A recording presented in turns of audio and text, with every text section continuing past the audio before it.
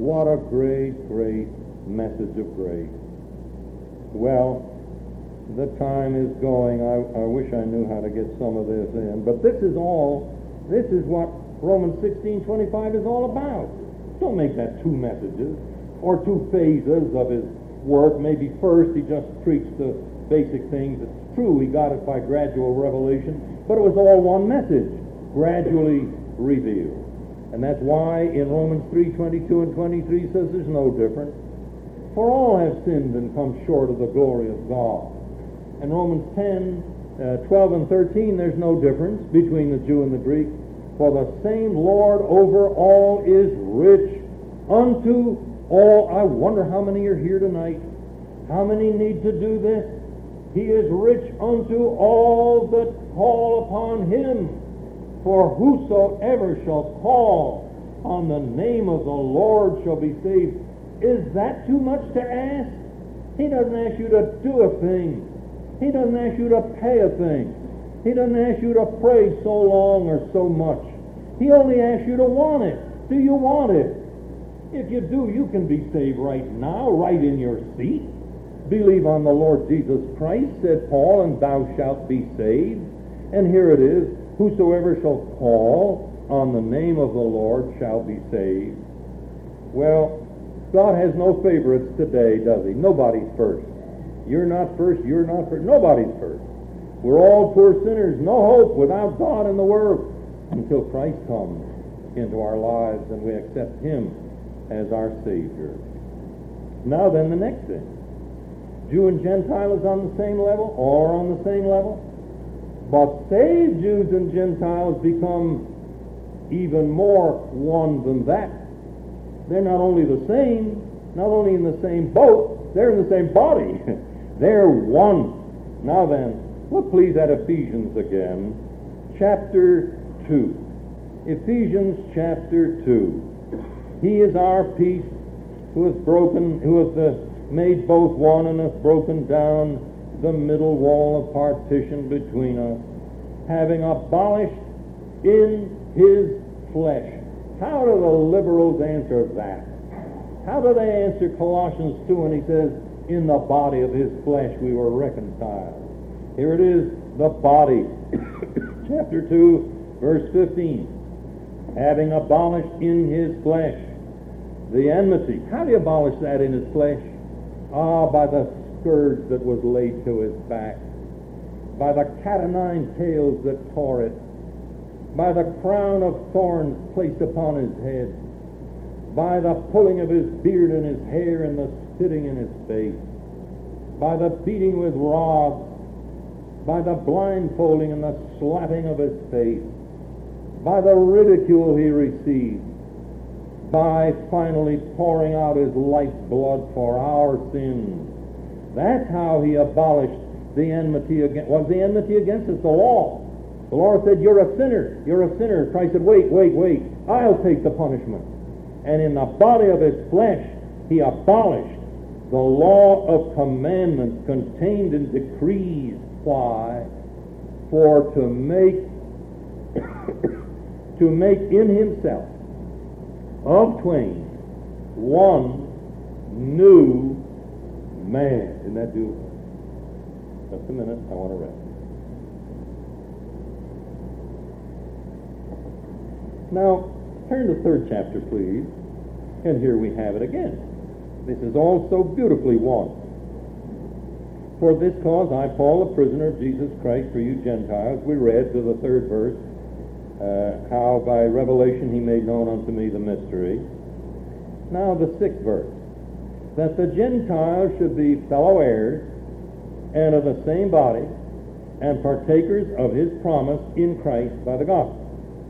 Now, first of all, in all three of these, the fellow heirs, same body, partakers, you have the Greek prefix su or sum, S-U-S-U-M, which means joint.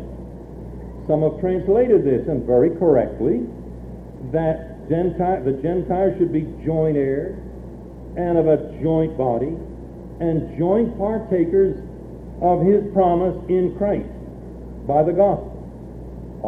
Somebody says, And some have said, our Acts 28 friends have said, oh, this is prophetic. Paul is giving us prophetic truth here. It says, partakers of his promise. And of course, that's Old Testament. Is it? Turn to Titus 1. Titus 1. And while you do, remember, he said, joint partakers of his promise in Christ by the gospel. Titus 1, please. Verses 2 and 3. In hope of eternal life, which God, who cannot lie, promised when? Before the world began. Our dear brother from Toronto couldn't keep quiet. He spoke right up. He promised it when? Before the world began. Do you think it was promised in Genesis then? Or Exodus? No, he promised it before the world began. And he hath in due times manifested his word through preaching, which is committed unto me, Paul said. Well, what did he mean? He promised it before the world, or before the ages, if you please, began. Did he promise it to men? No, there were no men yet. There's no indication he promised it to angels, but there is indication he made the promise to himself. Didn't you make some of your strongest felt promises? Haven't you made some of your promises that most your soul and spirit and body entered into to yourself? You said, by the grace of God, I won't do this again. Or by the grace of God, I promise it. If he'll help me, I will do this. God made that kind of a promise to himself, only he didn't have to say with the help of God because he's omniscient. God made a promise to himself. That's why Acts 2 calls it the immutable counsel. S-U-L, that's S-E-L. That's when people get together and talk in counsel. The immutable counsel of his will. The Father, just as our body, soul, and spirit enter into such a promise. So the Father, the Son, and the Holy Spirit together made this promise about what we are enjoying today. How about that? God who cannot lie. In the next chapter, Paul says the Cretans, that's where Titus was, are always liars. One of their own prophets said, one of their own spokesmen said the Cretans are always liars, and he said this witness is true. And surrounded by liars everywhere. We're in a world something like that today, aren't we? But in a world where we're surrounded by liars, we have the sure word of God. He made a promise, the greatest person who ever could be depended upon. Made a promise to the greatest person who ever was, the pre-existent, eternally existent God to himself. He made a promise. I will do this, and we are joint partakers of this promise in Christ by the gospel. Remember, I've got about 6 scriptures I'd like to give here, but Titus, or 1 Timothy rather, the first chapter in the 9th and 10th verse. He says, he has saved us and called us with an holy calling, not according to our works, but according to his own purpose and his own grace, which was given us in Christ Jesus before the world or the ages began. How do you like that? Does that make you say amen? Does that make you happy? Oh, what a wonderful truth. Well, how different from Israel's hope. Oh, God has not cast away Israel forever. He set the nation aside, not the individuals, but he set them aside as a nation for a while. Blindness in part has happened to Israel but when he brings them to himself as a nation, their prospect is earthly. They'll be a great nation on earth. Their calling is to make God's name great in the earth. And someday, he says, I'll put them in my land of Palestine, a plant of my planting. No one shall uproot them again, but they'll flourish and prosper. And Israel, the promises to Israel will be fulfilled, but they are promises that have to do with this earth and the establishment of the kingdom of Christ, of Messiah, on earth. How different we are Oh, we weren't God's chosen people. We were nobody. He never made a promise to us. That's why Paul says, oh, I want you to know what is the riches of the glory of this mystery among the Gentiles. Paul says, I'm telling you my gospel to you, you Gentiles. This was never predicted. God never promised this. But here we are. Oh, I know one Jewish sister here. How many more are there? Very few, if any. But by God's grace, he said, I'm not looking at you now as one or the other. Gentiles who were given up long ago because they didn't want to retain God in their knowledge. And he gave them up to vile affections, and they're certainly proving it today. And the Jew, because he didn't receive his Messiah and was also a sinner, God put them all aside, and now he says, grace, grace. And the beginning of every one of Paul's epistles is the declaration, grace be unto you and peace from God our Father and from the Lord Jesus Christ. Well, our blessings are not earthly. Oh, so many of God's saints suffer even more than the godless people next door. But they, by grace and through faith, may rise up above these sorrows and troubles and occupy their position and appropriate. Let's start over. Occupy their position and appropriate their blessings in Christ. And so God, in his infinite grace, helps us to now, by faith, live above this world, if we only accept it. What his grace provides, we can and should accept by faith. But our prospect is also heavenly and spiritual. The time is coming when he will come and call us to be with him. And then ours will be the rejoicing in what we now rejoice in by faith. Then we'll see it. One more thing and I'm closed. The first chapter of Ephesians, please. And here we come to the wonderful consummation of the mystery. Verse 9. Having made known unto us the mystery, the secret of his will, according to his good pleasure, which he hath purposed in himself. Now look, somebody said to me some time ago, this is different. Are there two mysteries? That in the dispensation of the fullness of time, he might gather together in one all things in Christ, both which are in heaven and which are on earth, even in him. You say, that's different. He says the time is coming, not now, but in the dispensation of the fullness of time. And I won't enter into discussion exactly when that will be, but it's to come. And in the dispensation of the fullness of times, he's going to gather all in heaven and earth, not under the earth, but heaven and earth, into one in Christ. That's what he says the mystery is. It is. It is the culmination of it. It fits with Ephesians 2:7 when he says he's done this, that in the ages to come he might show the exceeding riches of his grace. How? In his kindness toward us through Christ Jesus.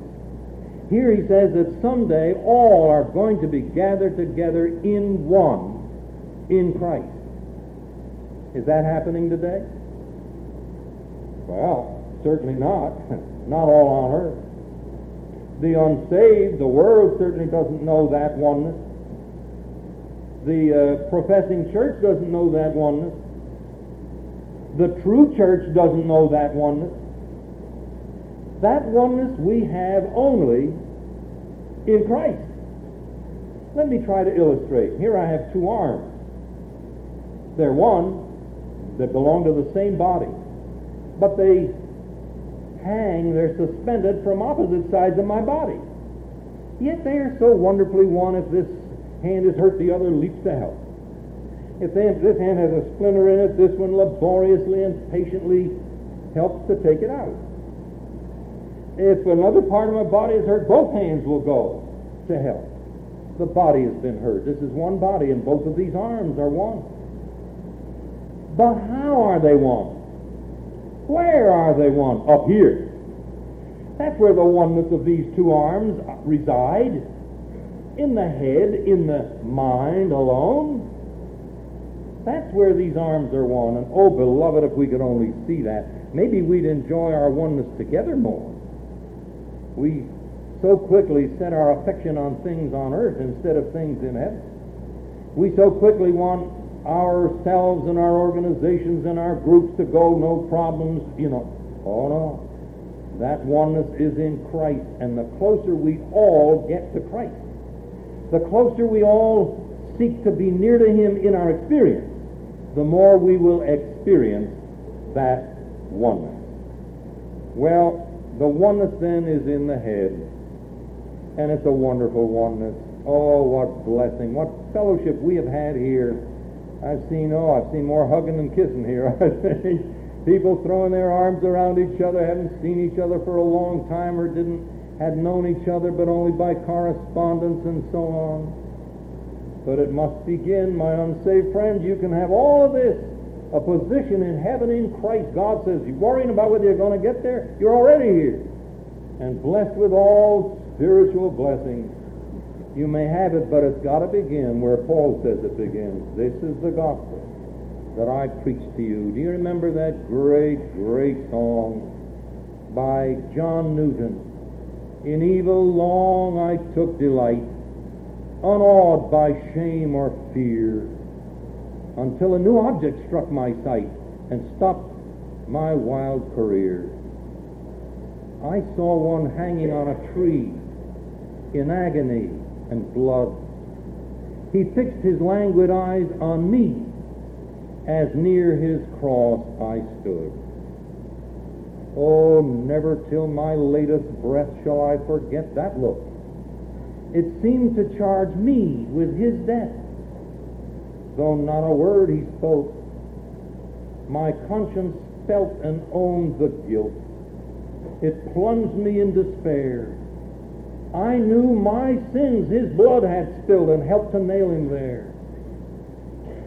Another look he gave, which said, I freely all forgive. This blood is for thy ransom paid. I die that thou mayest live. Thus, while that death my sin displays in all its blackest hue, such is the mystery of grace. It seals my pardon, too. Isn't that wonderful? Oh, my unsaved friend, don't wait. Don't go out of this place with the curse of God and the judgment of God upon you. Trust Him as your Savior now, tonight. I'm not going to ask you to come forward or not even do this. You don't have to do anything. In your heart of hearts, call. Say, Lord, I want this. I want to be saved. I do believe that the Lord Jesus Christ died for me. And you know what? Before you leave this place, He will be yours, and you will be His. How does that song go? Heaven above is softer blue, earth around is sweeter green. Something lives in every hue Christless eyes have never seen. Birds with gladder songs o'erflow, flowers with deeper beauty shine, since I know, as now I know, I am His, and He is mine.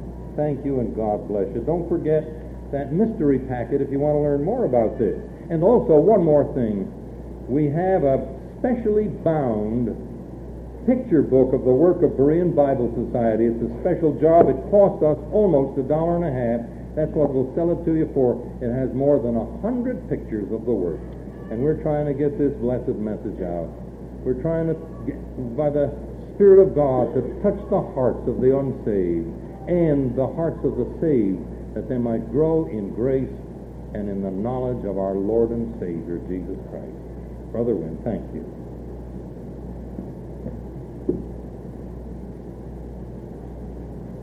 I'm going to ask that all of you dear people will take pity on Mr. Sam and not detain him.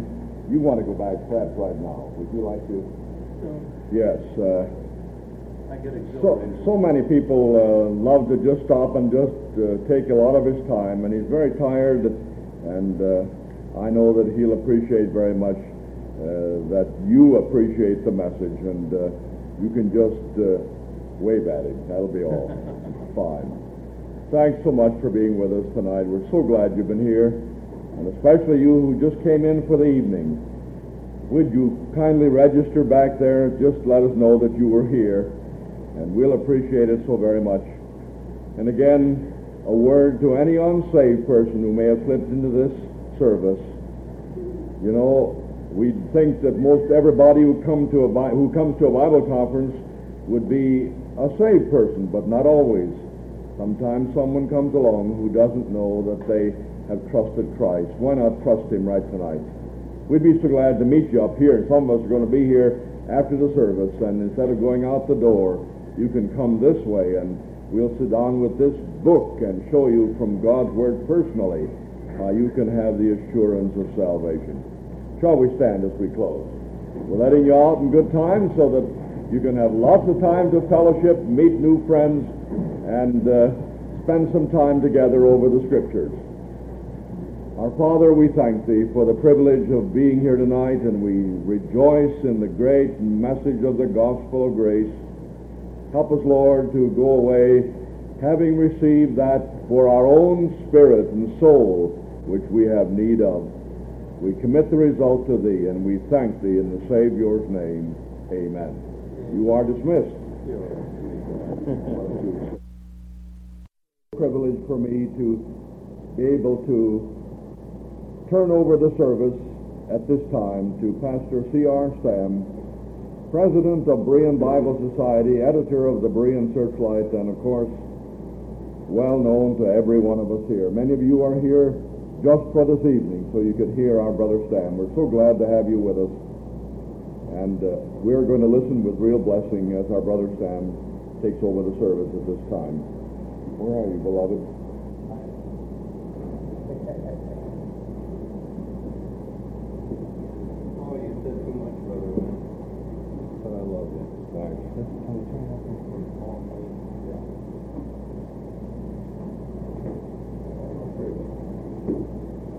Brother Wynn said I could say a word about that new book, Our Great Commission. Do you mind if I say 2 words? Get it.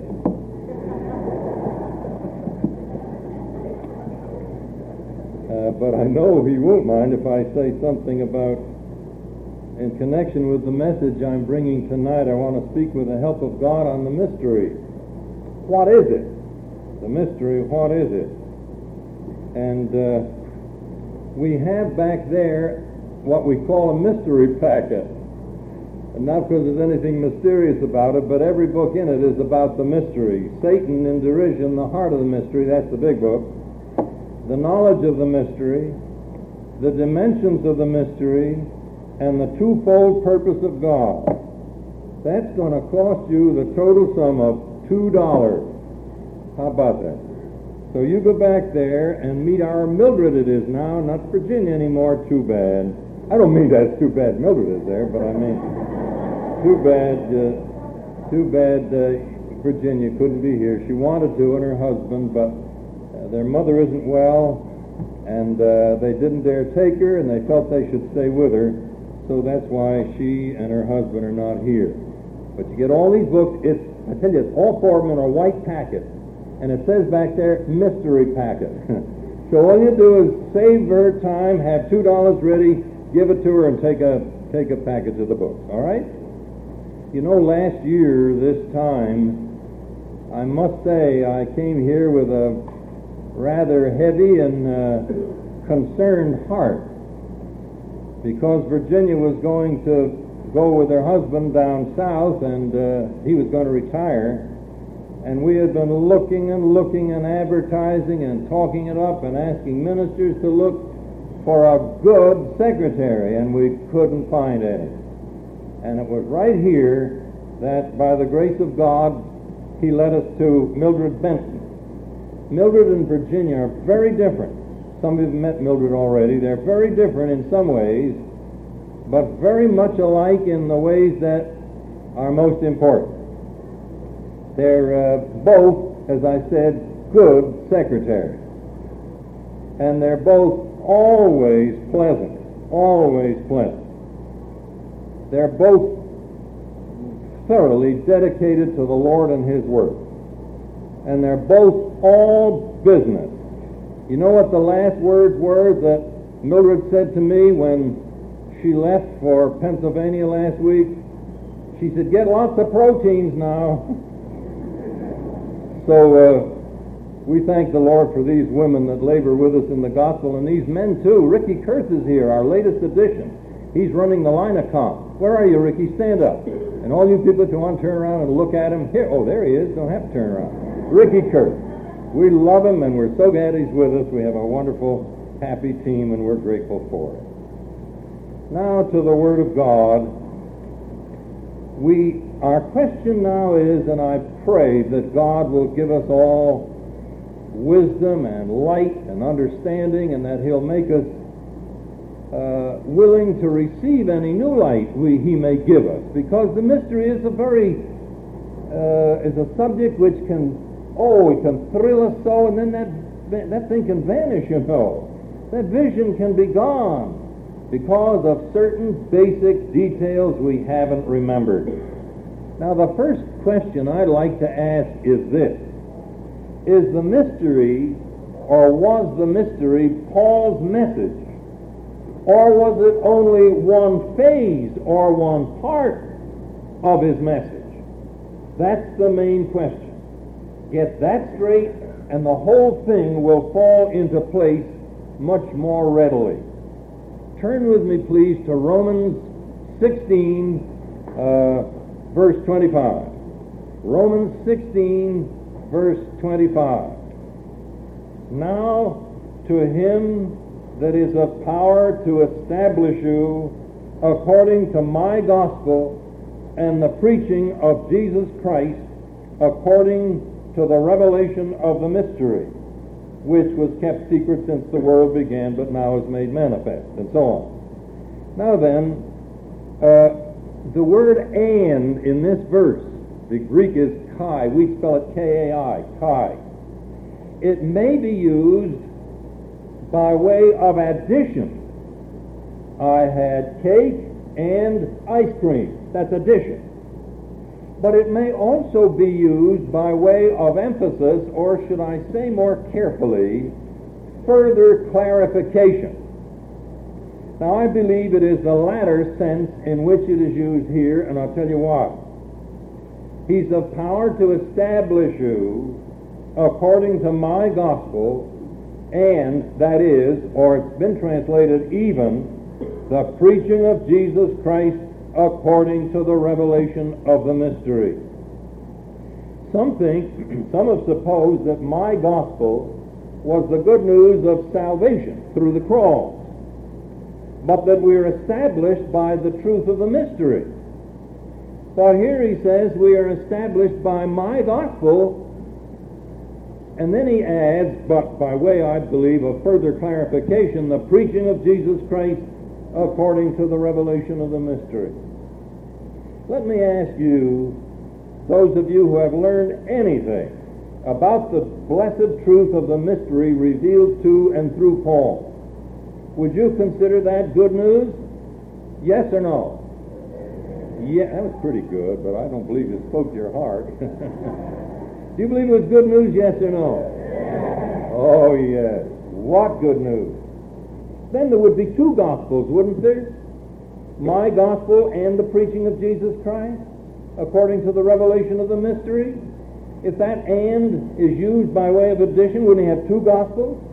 And wouldn't we be established then by the preaching of salvation as well as the preaching of the mystery? No, they are both one. His gospel was the preaching of Jesus Christ according to the revelation of the mystery. Let's turn, please, to Ephesians chapter 3. Ephesians chapter 3. For this cause I, Paul, the prisoner of Jesus Christ, for you Gentiles, if ye have heard of the dispensation of the grace of God which is given me to youward, how that by revelation he made known unto me the mystery. So you see, you cannot divorce his message of grace, the dispensing of grace, from the truth of the mystery. Tell me, what about our position in the heavenlies in Christ? What about our all spiritual blessings in the heavenlies? What about our oneness in the body? Are they not, is that not gospel? Is that not good news? Of course it is. Is that not grace? Every bit of it is the grace of God. So here you have them again, and more clearly even, spoken of as one and the same.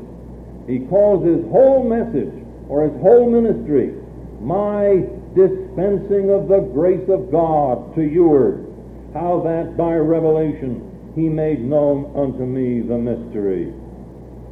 Do you remember what he says in Acts 20:24 about his sufferings? None of these things move me, he says. Neither count I my life dear unto myself. Now listen. That I might finish my course with joy. There he goes to the end, doesn't he, of his ministry?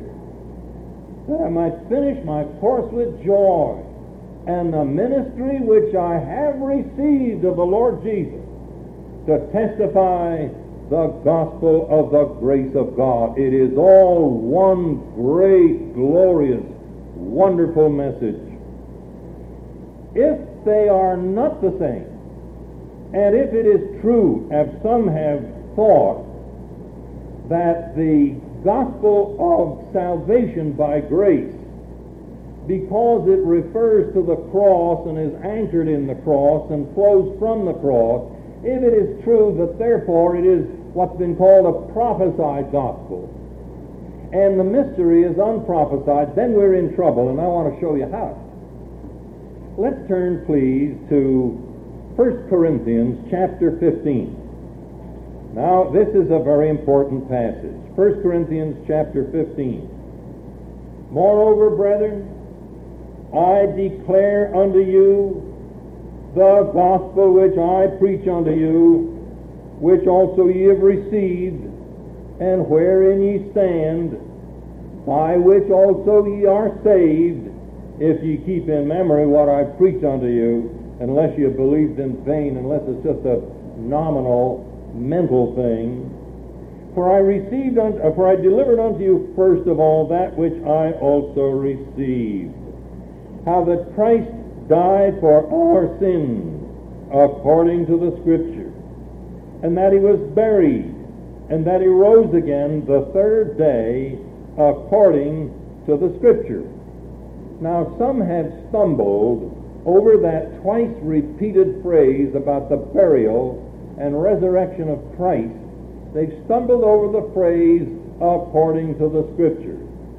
So they say that Paul, when he preached the gospel, or his preaching of the cross, was preaching a prophesied message. It was there in the Old Testament. Now then, that can't be so, and I'm going to show you in a moment that that can't be so. But first, for elucidation, that's a good word, sake, I want to say that what it really is, what he's really saying, is that it doesn't conflict with the Old Testament prophecies, but is in accordance with it. And you see that once, and you'll see the harmony, the sweep, the development in Scripture. Sure, the cross was prophesied. His death and resurrection were prophesied, but not what Paul had to say about it. This was a further development.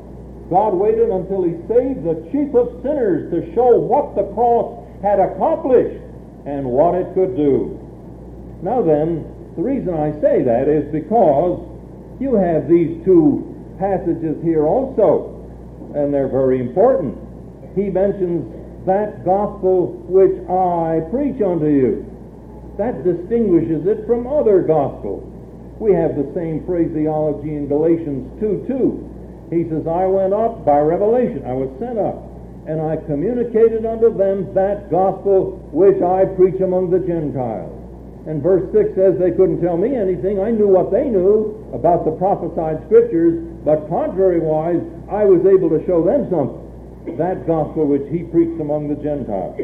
Also, he says in verse 3, I delivered unto you first of all that which also I have received. And that's familiar phraseology with him, and speaks of that special message which he received by revelation from the Lord Jesus Christ. Now, if the gospel, if his preaching of the cross was a prophesied message, if what he said about the cross was prophesied, then we have more real problems. You are a dear. Thank you.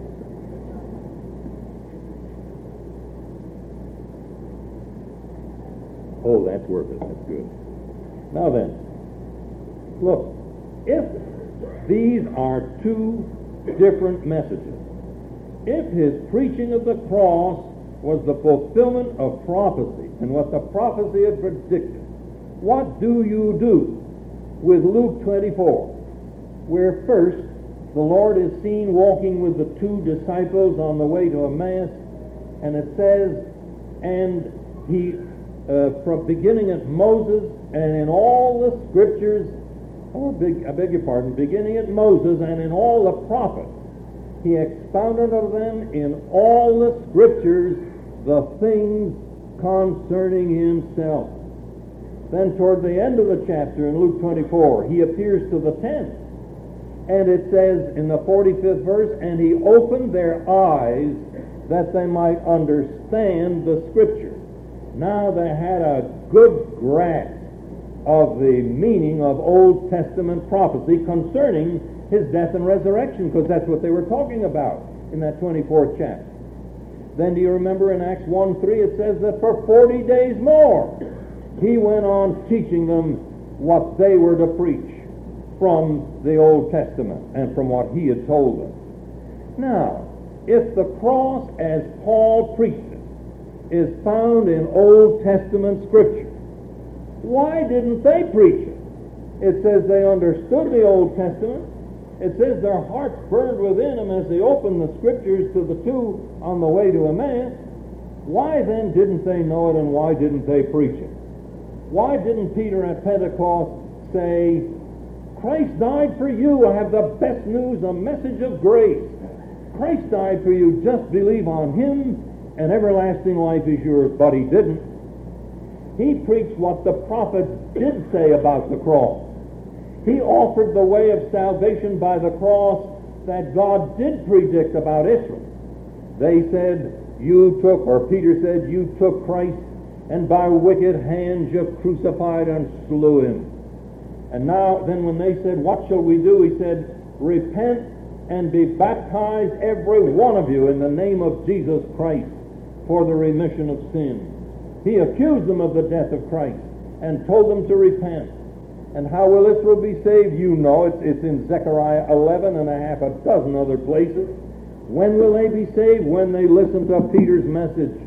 It says, they shall look upon him whom they have pierced, and they shall mourn for him as one mourneth for his only son, and shall be in bitterness for him as one that is in bitterness for his firstborn. And the ensuing verses go on to explain or to describe how they'll all be ashamed to look at each other.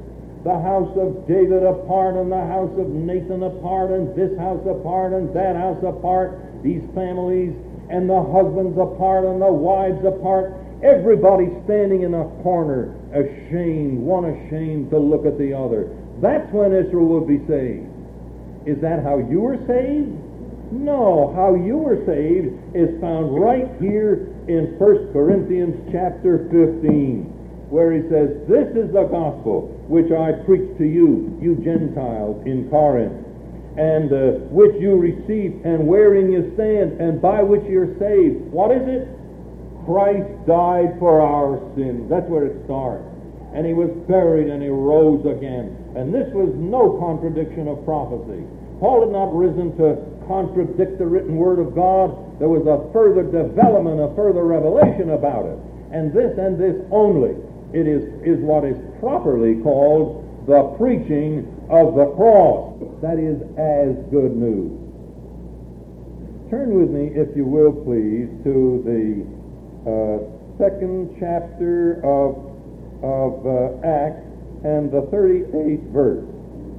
The 2nd chapter of Acts, I beg your pardon, no, I'm wrong. The 2nd chapter of Timothy, and verses 4 to 6. Now here we really have it again, and I think, to me it's clear, 1 Timothy 2 and the 4th verse. This is good and acceptable in the sight of God our Savior, who will have all men to be saved. Oh, my unsaved friend, listen to it. God is not willing that any should perish. He says, I have no pleasure in the death of the wicked. He didn't play with mankind as men might play with marbles. Oh, no. God says that He will have all, that's the word for desire now.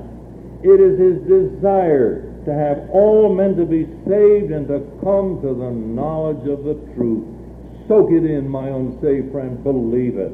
Rejoice in it. Thank God for it. Accept it. For there is one God and one mediator between God and men, the man Christ Jesus, who gave Himself a ransom for all. He died for you, my dear unsaved friend. I'll never forget the first time I really saw those words. I had read them 1,000 times since I was a child, but I really saw those words for the first time. Christ died for our sins. He paid it all. He died for my sins. That's how we are saved, says Paul, and that's how I was saved. Now then, He gave Himself a ransom for all, to be testified. Oh, do you get those words? To be testified when in due time. He doesn't say as it had been testified all through the Old Testament. This is not the product of prophecy. This was not predicted.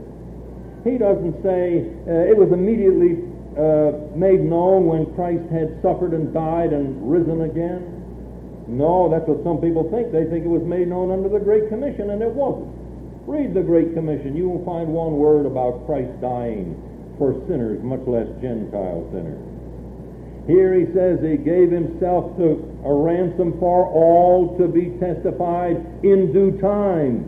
Later on, now He explains, whereunto I am ordained a preacher and an apostle. I speak the truth in Christ and lie not, a teacher of the Gentiles in faith and verity. Isn't that beautiful? So you see, there is where the mystery begins. This was not prophesied. Sure, the cross is in it like the cross is in everything else. We're reconciled to God in one body. There's body truth. How? By the cross? Of course we are. But now then, let's stay to our subject right here. He gave Himself a ransom for all, to be testified later on, in due time, through the Apostle Paul. Now, there are many things can be said about this, and by the way, there are a lot of them in that book, The Twofold Purpose of God. It's in that little packet, that mystery packet. But there's much more could be said, but the basic thing I want to say is in the Old Testament, when the cross is predicted or viewed, the sufferings of Christ are foreseen, He is always the victim, a voluntary victim, but a victim. He's a victim yet as in Peter's message. You took Him. Don't say He did it. You took Him, and with wicked hands you crucified Him and slew Him. He's the victim. And that's why Israel someday will have to repent, and will have to repent before she can ever be saved. But that's not so in the Pauline message. Never. What's that I read in Colossians 2:14? Blotting out the handwriting of ordinances which was against us, which was contrary to us, and took it out of the way, nailing it to His cross. It isn't the law, the broken law, nailing Christ to the cross. He's nailing the law to the cross. And He says, having spoiled or made spoiled of, ruined, beaten principalities and powers, He made a show of them openly, triumphing over them in it. Now, the Old Testament has Christ triumphing after the cross and because of the cross, but not in it. You go to the book of Hebrews, you don't find Christ being offered in sacrifice there. He's offering the sacrifice. By his own blood he entered once into the holy place. By one offering he hath perfected forever them that are sanctified. This man, after he offered one sacrifice, and what a sacrifice himself, he couldn't offer a greater one, could he? This man, after he had offered one sacrifice for sins forever, sat down on the right hand of God. Well, this, of course, leads us to the next fact, that all are on the same level. There is not Jew and Gentile anymore in God's sight. They didn't accept the message given to them. They did not repent. So God set them aside, and the kingdom is now, the earthly establishment of the kingdom, is now being held in abeyance. And now what do you have? Romans 8:32 or 11:32. God hath concluded them all in unbelief. Why? That he might have mercy upon all, Jew and Gentile alike. And in the first chapters of Romans, the first 3 chapters, you know how the apostle shows that all are sinners. The pagans, the Gentile moralizers, and even the people of Israel. They thought they were different. God says, no, you're not. Don't you know that what things soever the law saith, it saith to them that are under the law, Israel. Why? That now every mouth might be stopped. The Gentiles already, Paul says, I've already shown them to be guilty.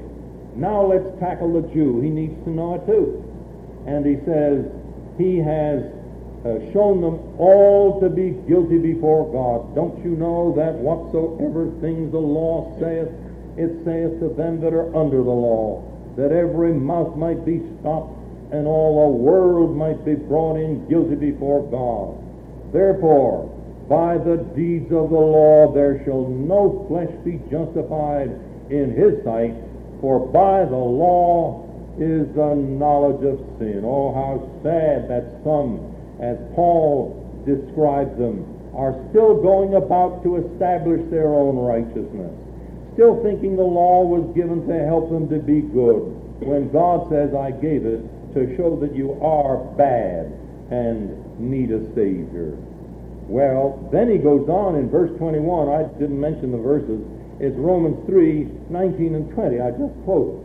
Then in verse 21, oh, what a wonderful, wonderful 2 words.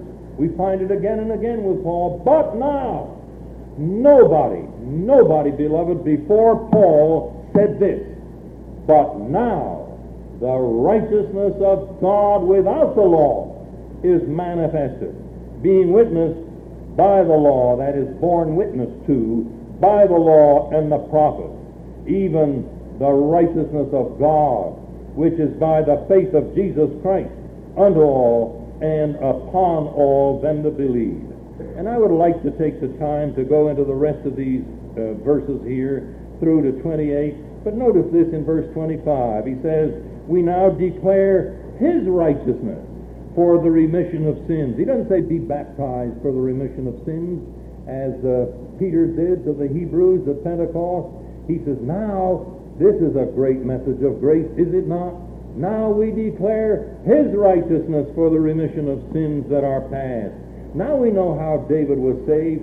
Now we know how Moses was saved.